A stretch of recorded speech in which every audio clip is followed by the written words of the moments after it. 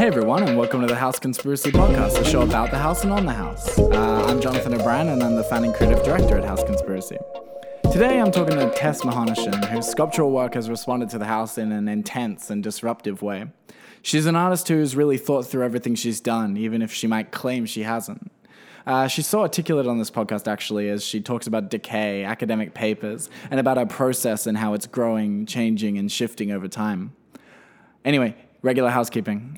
Subscribe to us wherever you get your podcasts and visit us at houseconspiracy.org to learn more about our artists and how we can support you. But now, on to the show.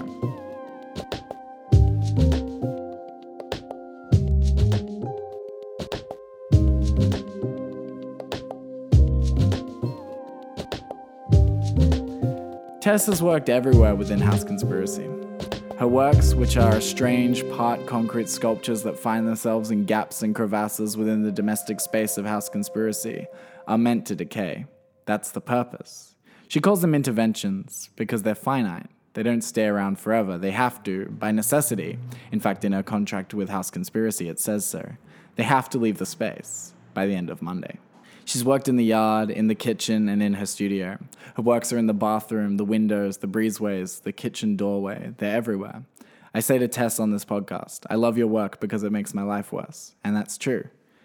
Tess's works do what good sculpture should. They force you to look at and evaluate space differently. And now, here's Tess Mahonishan.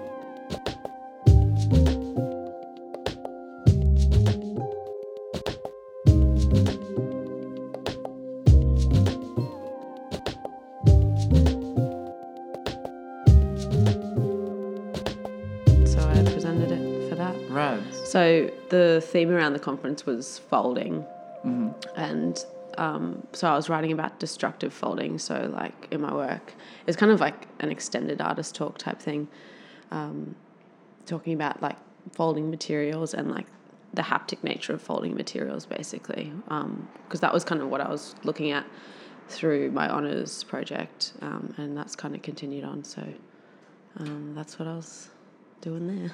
Yeah, cool. So did you just write that paper? Did you write it like in the context of university, or did you just kind of go, I'm gonna write a paper on this? Kind of both. So I knew the conference thing was happening because my what's the word? Supervisor? Yes, that's it. So my supervisor, he organises it. So I went to the last one just to help out. And he wanted to use one of my. Actually, have you seen at the front the big pile dirty of mess? Yep. Yeah. The other pile of mess. So they were using that as like a cover image with the folded fabric. So he just kind of said to me, if you wanted to write a paper for it, it'd be a good idea. So yeah, I started writing a paper a couple of months back, and submitted that, and I kind of just did it. It was nice to get back into writing as well. I hadn't done any writing since honours. And that was something I'd kind of let slip, which I shouldn't have. So did you graduate honours last year? No, 2015. Okay, so you were a couple years back. Yeah, 2016 didn't end up doing too much art. Kind of had a chill one, and then getting back into it this year. So what did you do when you weren't doing art? What was I doing? I worked a lot because I'd kind of cut back on work through honours, so it's kind of playing catch up with that, and then kind of making fun art. Yeah. Because I often don't think my art's very fun. Or I see people's art and I'm like, oh, that would be so nice to make. I want to make stuff like that. They're just like watercolors and still good stuff, but like simple, cathartic, like fun for you or fun for the audience? Fun for me, I guess. Not really stuff I'd present or like put in an exhibition or anything. Just kind of like, chills me out kind of stuff. I'm always doing something, but this stuff kind of, you have to really be in the zone, I guess, for it, or like make yourself do it all the time.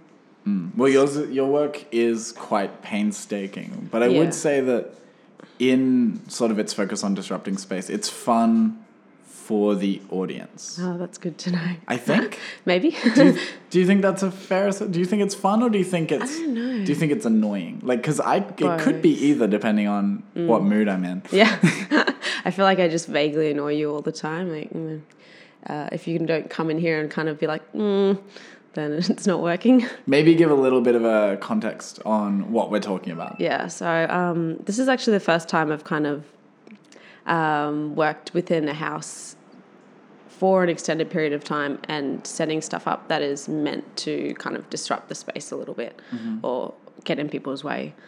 So I've been working on kind of, I don't know what to call them, like door blocks, kind of barricades across doorways, some that you can step over, some that you can't. Same as little interventions on windowsills, just bits and pieces that kind of get in the way slightly around the house. So kind of even playing around in the bathroom at the moment. Yes. Doing a bit of mess in the shower. So, this is the first time I've worked like this. I've installed in domestic houses before, but that's only been for very short, like one night kind of periods or a short exhibition span where I covered like a bathroom toilet floor in dirt that you kind of just had to walk across in order to use the area as you should. So this has been interesting to see kind of where it's going, I guess, kind of building on, okay, I've done this short blockade that you can step over, now I want to do one that you can't. So it's going to completely block off the door, kind of. So I don't really know to an extent how much the audience responds to it or not, because I've only had the audience of you guys in the house so far. So, and that's a question I sort of wanted to ask. I mean, first off, I want to note that like the waist high sort of barricade that you can't step over was an emergent idea for you, and you did ask it. Would that be okay? Because it is a shed doorway. But in terms of your work and how it disrupts space and how it sort of, I think you've used the word disrupts domesticity.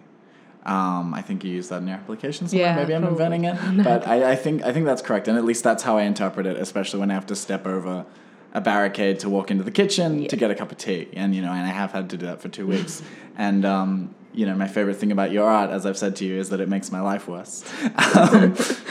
But on sort of leading from that disruption, how much of your work is in a way process-based in terms of how it sits in a space? I know you deal with decay, but also process-based in terms of the interactions of other people in the space. Yeah, for sure. That plays a big role. It's kind of ongoing because I'm not 100% sure how important that is. So with previous work where I was just exhibiting in kind of a white gallery space, I was always interested in trying to get the audience to interact with the objects. But that was really difficult because of the fact that the white box spaces have all these kind of inherent rules that you kind of, people, even when you tell them, oh, you can't touch the work, they kind of hesitate. They don't want to, like oh, it's not allowed kind of thing. So that completely changes in a house like this, where especially when we've got other artists and you guys here going about your everyday activities, you want to go and get a cup of tea, you have to kind of interact with the work then and there. So that kind of has definitely developed throughout the stay here, I think. And a lot of these ideas are just from installing in the space, because installing, it's kind of, the work doesn't exist until it's put up and you kind of see how it emerges from there. Because I don't think any of this is all these kind of door blockades and that new things that I hadn't intended on doing. I knew I was kind of interested in blocking pathways or doing something with, interrupting just the everyday flow of things. But beyond that, I didn't really have anything planned. So that's kind of emerged, and as they go up, I guess I continue to want to make them higher. They started at kind of knee height, or even lower. There was like a little ankle kind of height going up, and I'd like to make even bigger ones, but future. Later. Yeah, totally. You used the word earlier, not answer there, but earlier you called your works interventions. Yeah. Interventions in the windows. What do you mean by the word intervention? Why that word? I don't know why I keep using that word. I should probably think about that more.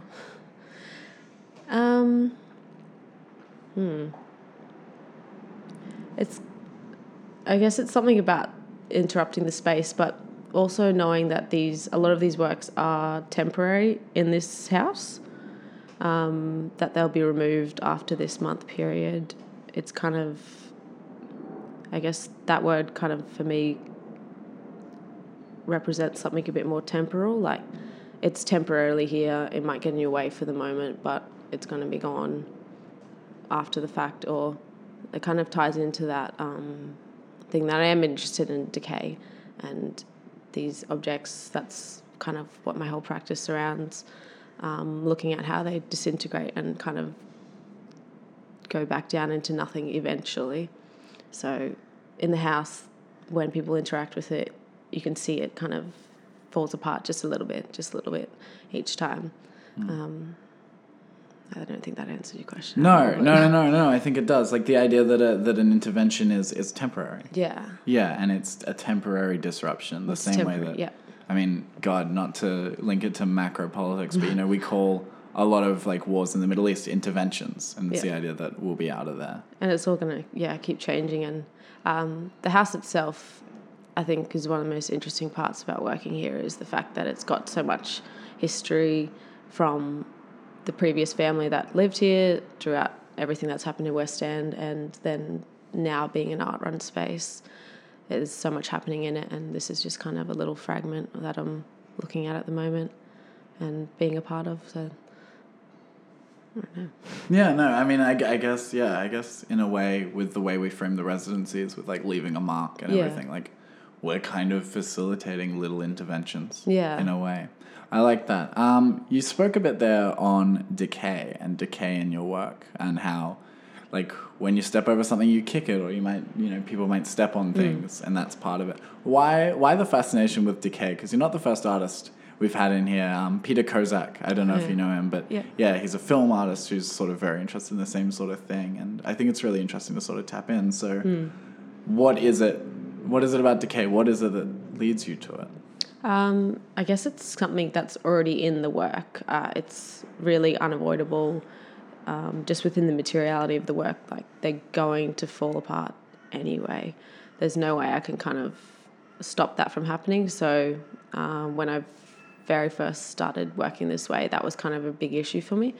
And then I kind of just realised, well, hey, why does this need to be a problem? The fact that art doesn't have to be like conserved in a traditional sense, that it can just whittle away into nothing, is probably more interesting to me than kind of trying to preserve something.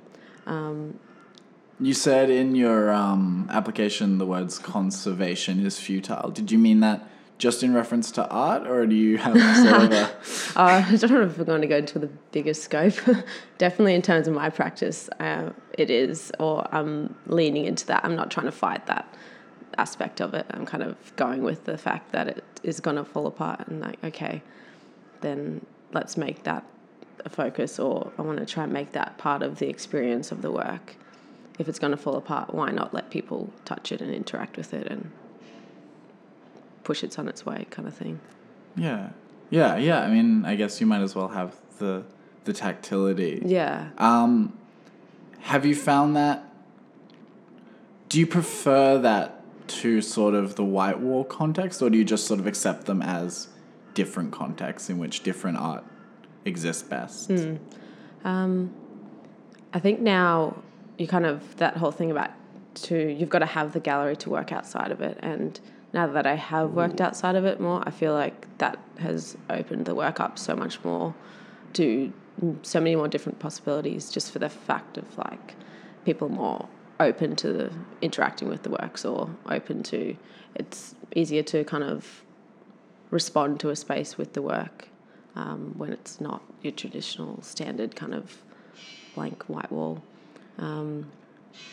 So what was the question?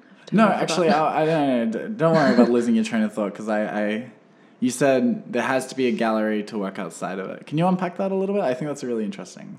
Yeah, something I only heard put that way kind of recently, and it just made so much sense. The fact that kind of even I do rap kind of galleries for all these things, that they don't allow audiences to do this or that, or they're too kind of restrictive in a way. But that opens you up to so many other possibilities when you're working in a different space like these houses or any artist-run spaces.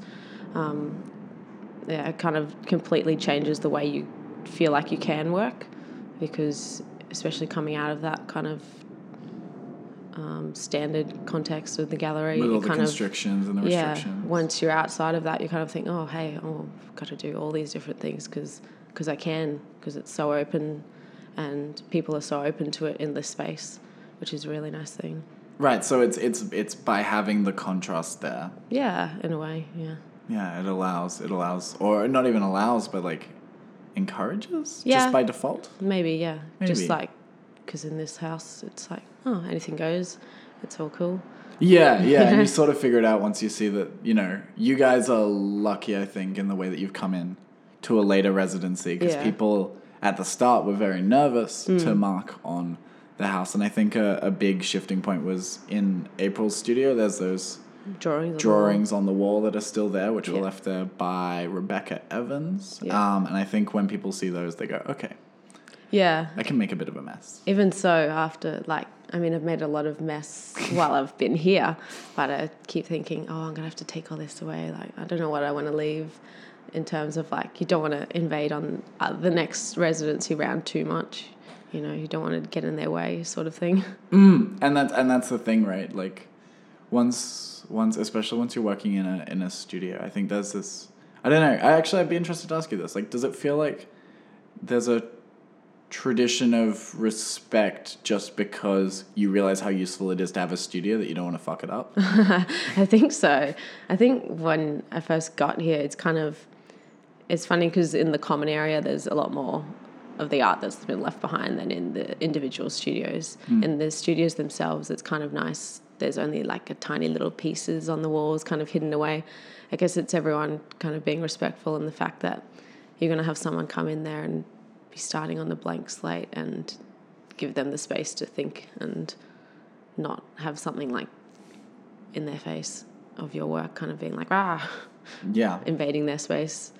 Because, it is such a valuable thing to have a studio space that most people, and I hadn't had one for a while, so it's kind of opened you up to so many things that you wouldn't get to do otherwise, and your work wouldn't go these kind of places otherwise. In this house, I don't think I would have come to these conclusions in another space. Yeah. That shows, right? By, even by the for instance, the dimensions of your work are influenced by the house. Yeah. In terms of the materials you use to build these blockades, the folded materials, as we sort of started talking about folding, what is the material? Why this material? What are the origins, the etymology? I know you have there's a sort of a deep process and reasoning and exploration in your works, your previous works, as to what these materials are.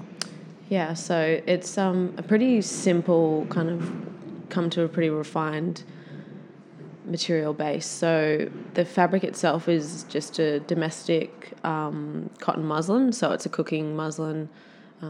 It's got a really kind of fine, it's very fine, and it's kind of flimsy in itself as well. You can kind of tear it apart. There's not much to it. Then they're coated in either, or sometimes both, cement. So just that's a commercial cement, and then also clay. And the clay is sourced from my parents' property where I grew up in Catharaba. That's all I hand dig it up, crush it, and mix it into the mixture. And that is really, really orange, that clay. So it's kind of directly representing that place. So there's those two key components. And then more recently, I've started adding iron oxide, which gives the work, makes it completely black. So that's kind of linked directly to, I've always been looking at a connection to place, and that's where these kind of key materials came from. And it was all about connecting to place in a really direct way and having the materials there that someone can touch and that they can kind of, in a way, interact with the place through that act of handling the work. So that's why handling the work has always been important. And so this introduction of using black is kind of looking more at a loss of place, where this kind of family home, this property that I've always been attached to and felt a connection to, and that I had felt kind of misplaced from for a while. It's going to be sold soon, so that has kind of brought about a new awareness of like a complete loss of place or an impending loss of place. So that's kind of where the black has really initially came from and is kind of really taking a key role at the moment. Right. Okay. I was wondering about that because I haven't seen, I think, beyond, like, I think black has shown up in your white wall gallery, like Traces 2. Yeah, I think I only started using black this year. So I had one show at the very beginning of the year where a few little works were black, but that was the beginning of it. So this is kind of, especially in this house, it's kind of what I've been primarily focused on. Because it's almost like a tombstone or a void or a sort of a marker of loss. Is that sort of... Yeah. I feel like they are kind of... Yeah, there's something... I'm not sure about them, like... but they are kind of defiant in a way. But it's kind of that mix of defiance and acceptance, I guess. Yeah, and I love the way, it's so visual, but for context, Tess has blocked up one of the doors that is in the main room where we record the podcast, which means that you're probably going to get a little bit more audio bleed on this episode from the traffic outside.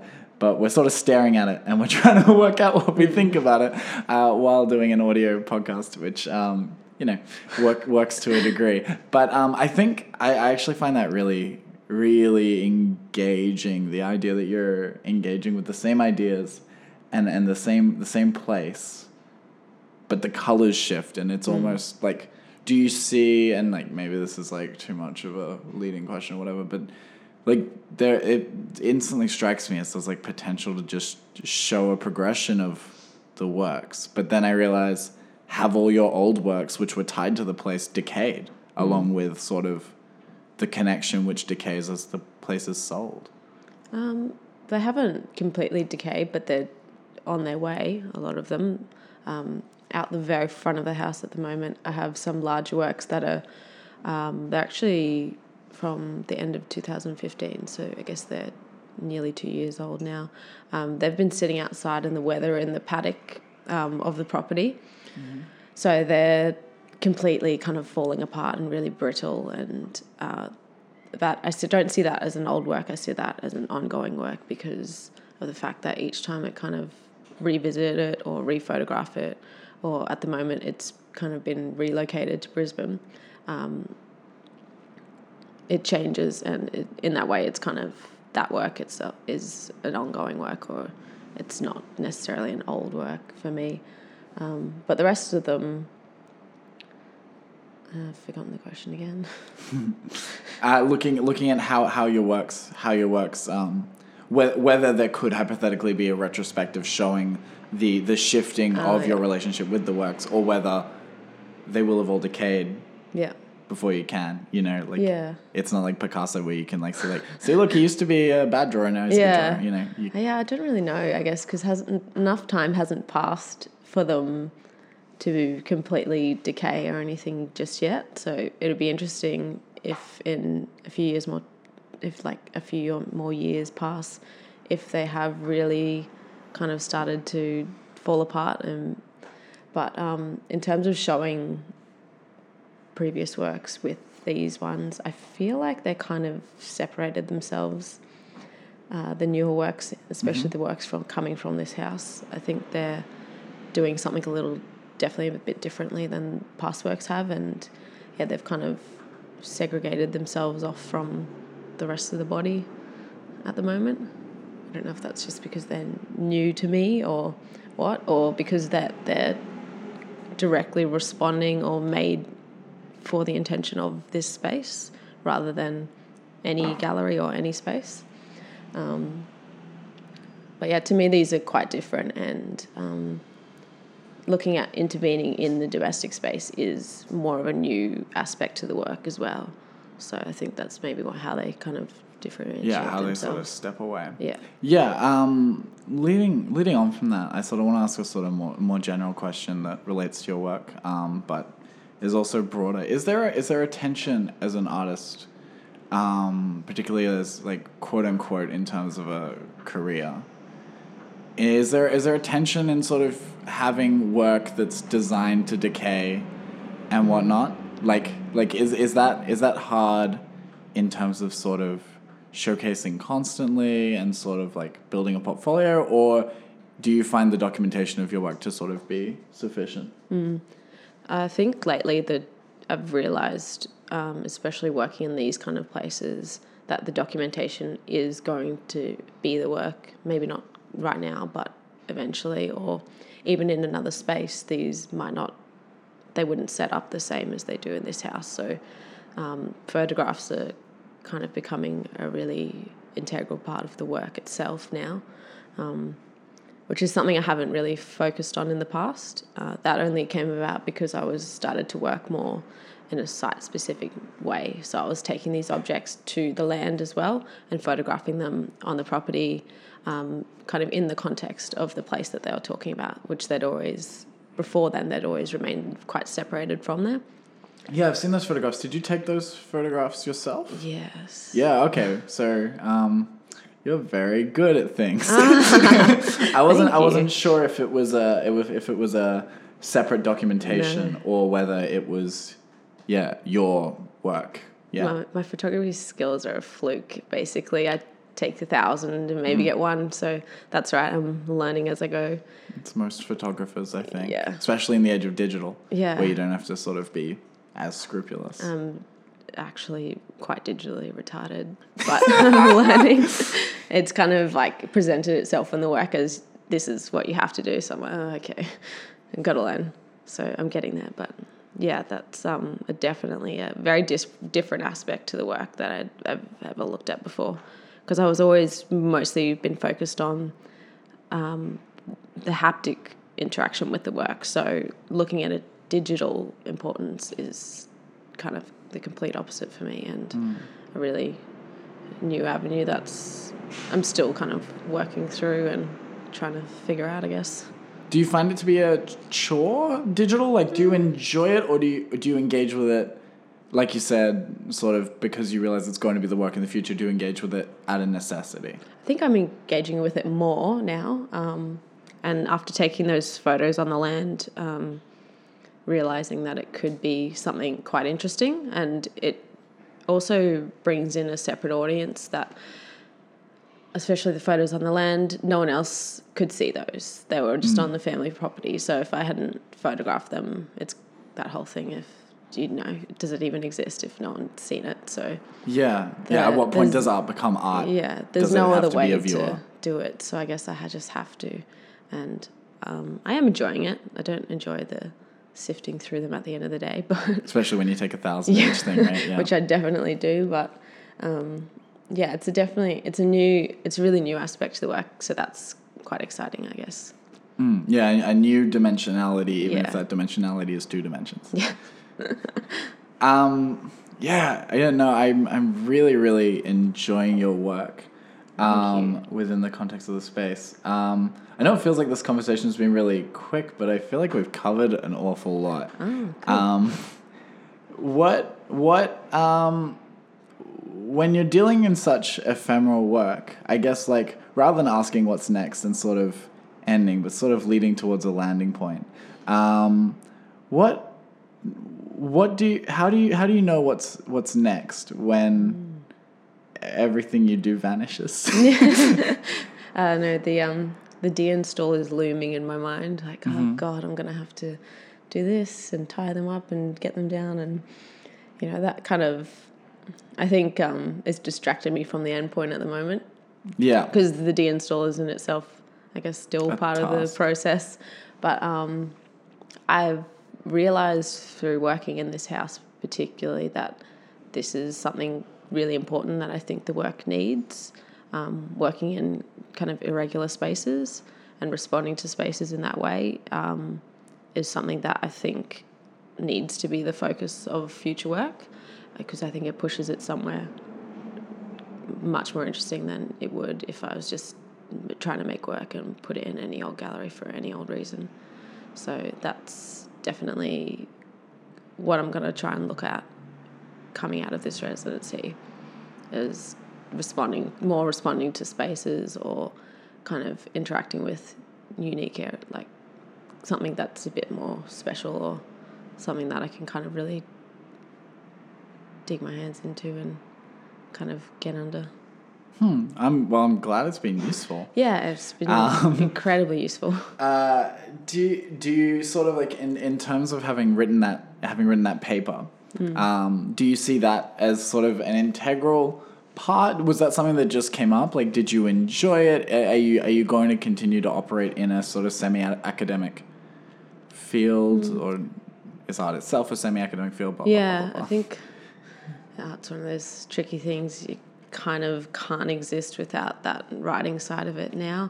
Yeah. Even just in terms of applying for things like this residency, I think I wrote my application for this in the midst of writing that, so it made it so much easier than if I'd just come off and tried to start writing out of nothing. It was a good application for what it's worth. Thank you. So, yeah, I don't think they can, unfortunately, exist without one or the other. I find writing a bit of a task, but once you get into it, it's not so bad. And I'm not sure about... I think I'd still like to go back to study, maybe just masters at this point, but that's not quite yet. I just still want to do a few more opportunities like this, a few more residencies, and kind of make my own way before I go back and think about anything more in terms of study. Is that to do with...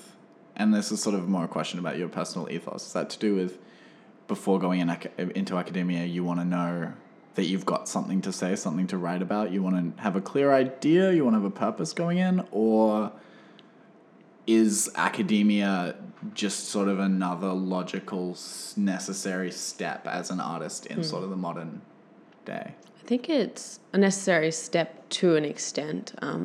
I'm not interested in academia like for itself. So basically, if I'm writing, I'm not a person that can just pluck something out of you and just think, oh yeah, I'm going to focus on that, I'm going to write on that. I can only write about my experiences and what I'm doing and what I know through working. So all of my writing tends to be artist about my practice, like extended artist talks, I think, and kind of phrased it as. So I'm only interested in academia to that extent. I have a lot of admiration for people that can pick a subject and write to hell about it, but I just can't do that. So working now before I think about going back into any of that is important. I think it's important to have work that exists outside of any kind of study focus. I think if you're only making work within the context of a university or a degree or a PhD or anything, you kind of need that experience outside of that as well, or to have the work exist on its own or beyond the focus of I've got a looming PhD coming, like I need to do something kind of thing.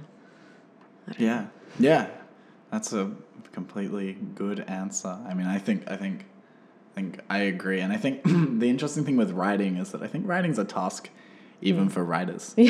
in my experience, I don't know how they do it, but I don't know how we do it either. Mostly we don't. That's the secret. Most writers find it incredibly difficult to write. It's really interesting when you talk to professional writers. Like, they're like, well, I sit and I think. Yeah, pretty much. And then one day I write 10 words. Yeah. And then I go home and cry. Like, art's the same most days. You just kind of spend most of the days just staring at things. Yeah. Anyway. Yeah, but it's part of the process, right? For and sure. it's essential. Yeah, there's no way you can do it quickly. You just kind of got to let it sink in. And I'm a very slow worker, so. But you've worked a lot. You've produced a lot of work in the space. I think I have done quite a bit, and then I come here and I look at something new and I'm like, oh, I want to do this, oh, I want to do that. But there's not enough time now. Yeah. But there's always those like endless possibilities. But also because my work, I know it's quite a lengthy process. I kind of prepared myself for that in a sense. Before I came here, I'd made up just kind of the fabric that I use, a bunch of like long lengths of it, just so it was kind of ready, so I could chop the start of the process off, I guess, in a way, to kind of give myself the time and freedom here to be in the space. And sort of, have things that you're working with rather than having to start from the get-go kind of thing. So. Yeah, I think good work. Good planning. I'm excited to see what you do next, and I'm excited to see what kind of weird spaces you can find. Yeah, hopefully. I know it's like, it's tough to find weird spaces. And I don't know if there's not another Queenslander like this that you can invade, which is probably good because you probably want to do something else. Yeah, it'd be interesting, but especially working in a Queenslander in Queensland, I think is super important. Yeah, I don't think there's an equivalent space. No, I think there might be a couple in Toowoomba. I think Toowoomba have recently opened like a slew of sort of artist spaces, but they might be more commercial galleries. And, the disruption thing, obviously, like... Yeah, see, that's why this kind of place is so valuable, that there's never any pressure, I guess, even with having a showcase at the end of it, to have a finished work, or you guys have always been really supportive of the fact that, just do your thing. Like, if you come up with something at the end, that's great. If not, it's all part of the experience and you're learning from it anyway. So that's kind of takes the pressure off in a way. Kind of be like, okay, well, it's more about, and it's always, even coming into this, I knew it was more about being here and having this space to kind of play around with and install in just is the most important part. Yeah, play is the most important part, but I think one of the things I found really interesting is that, sorry, I'm still a little, people really engage with process, like shown in the gallery context, like here, like people heavily engage with a wall covered in notes or a wall that or a video that shows, well, it went from this to this to this. Yeah. I found that really, really interesting. Maybe people want to know how other people think. What do you reckon? I think they do. Definitely. I think, again, that's something that more traditional art spaces often restrict you from. You only get to see ever the finished product, or sometimes there might be a few photos of someone in their process. But again, with the talk I recently did, I was presenting my work, so I talked a lot about my process and kind of showed a lot of images, and the feedback I was getting was mostly, I'm so glad you showed your process, it's so interesting. Like, you kind of are always restricted from seeing that side of things. So in spaces like this, even just seeing the other artists from start to finish, what they kind of come up with, is always really interesting. Yeah, and that's part of the idea is like we realized pretty early on that that direct collaboration isn't going to happen because everyone has their own ambitions and everyone wants to, you want to disrupt space, and some people just want to paint. And that's fine, but the value is in watching how other people work and realizing how you're similar and how you're different. And I find that interesting, and I think people find that interesting, and I think there's a model in that sort of thought for spaces. Yeah, for sure. Going ahead, maybe. I don't know. I think it's a hard one to sell, but if we can collect, data and prove it, I think it's really valuable, because if you demystify artistic thought, then you demystify the artistic language. And if you demystify the artistic language, more people can engage with galleries and art. Yeah, it's accessible for everyone. Right, and that's what you want. It's not a scary thing, which is one of the hard things about art. People think, oh, okay, you tell someone you're an artist, like, oh, great, change the conversation. That's scary. Yeah, exactly. I don't know how to That's why we've got Marvel at the Goma at the moment, because people can't engage with good art or don't want good art, but it's because people aren't taught the language. And it's I think a lot of the time it's a scary thing for people to go and see an exhibition that of some kind of artist that we would find really interesting and contemporary or whatever, they're kind of taken aback and a bit because they don't know how to digest it, or they don't know how to experience it in a way that's kind of, it's supposed to relate to everyone, but in a way it kind of segregates people. So right, they don't know how to meet a work halfway. Yeah, I think.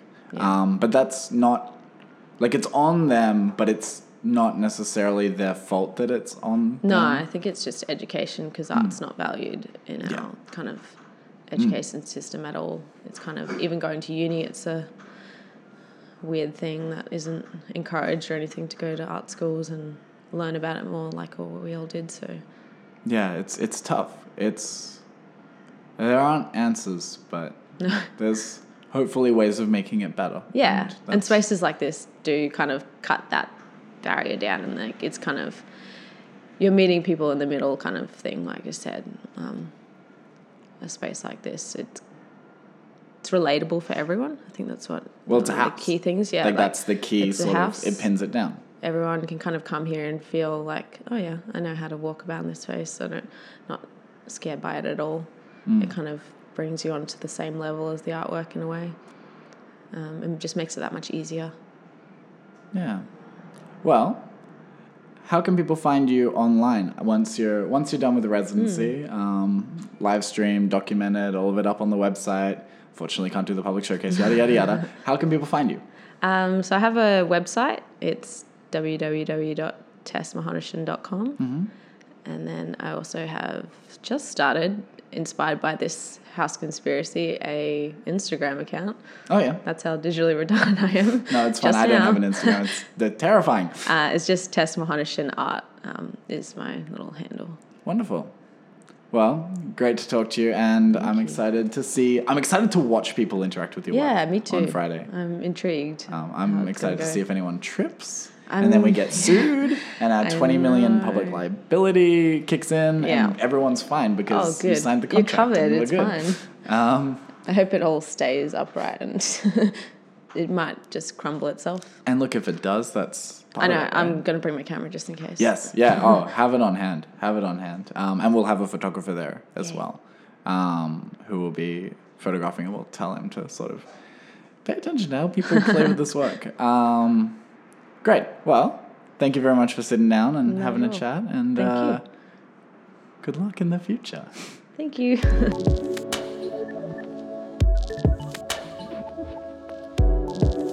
The House Conspiracy podcast is produced at House Conspiracy by me, Jonathan O'Brien, and Tyler William Morrison. Mixing and editing by Tyler William Morrison. And music by the Reverend Isha Ramdas. If you'd like to support House Conspiracy, you can do so at houseconspiracy.org/donate, and you can learn more about what we offer here at houseconspiracy.org. Thanks for listening.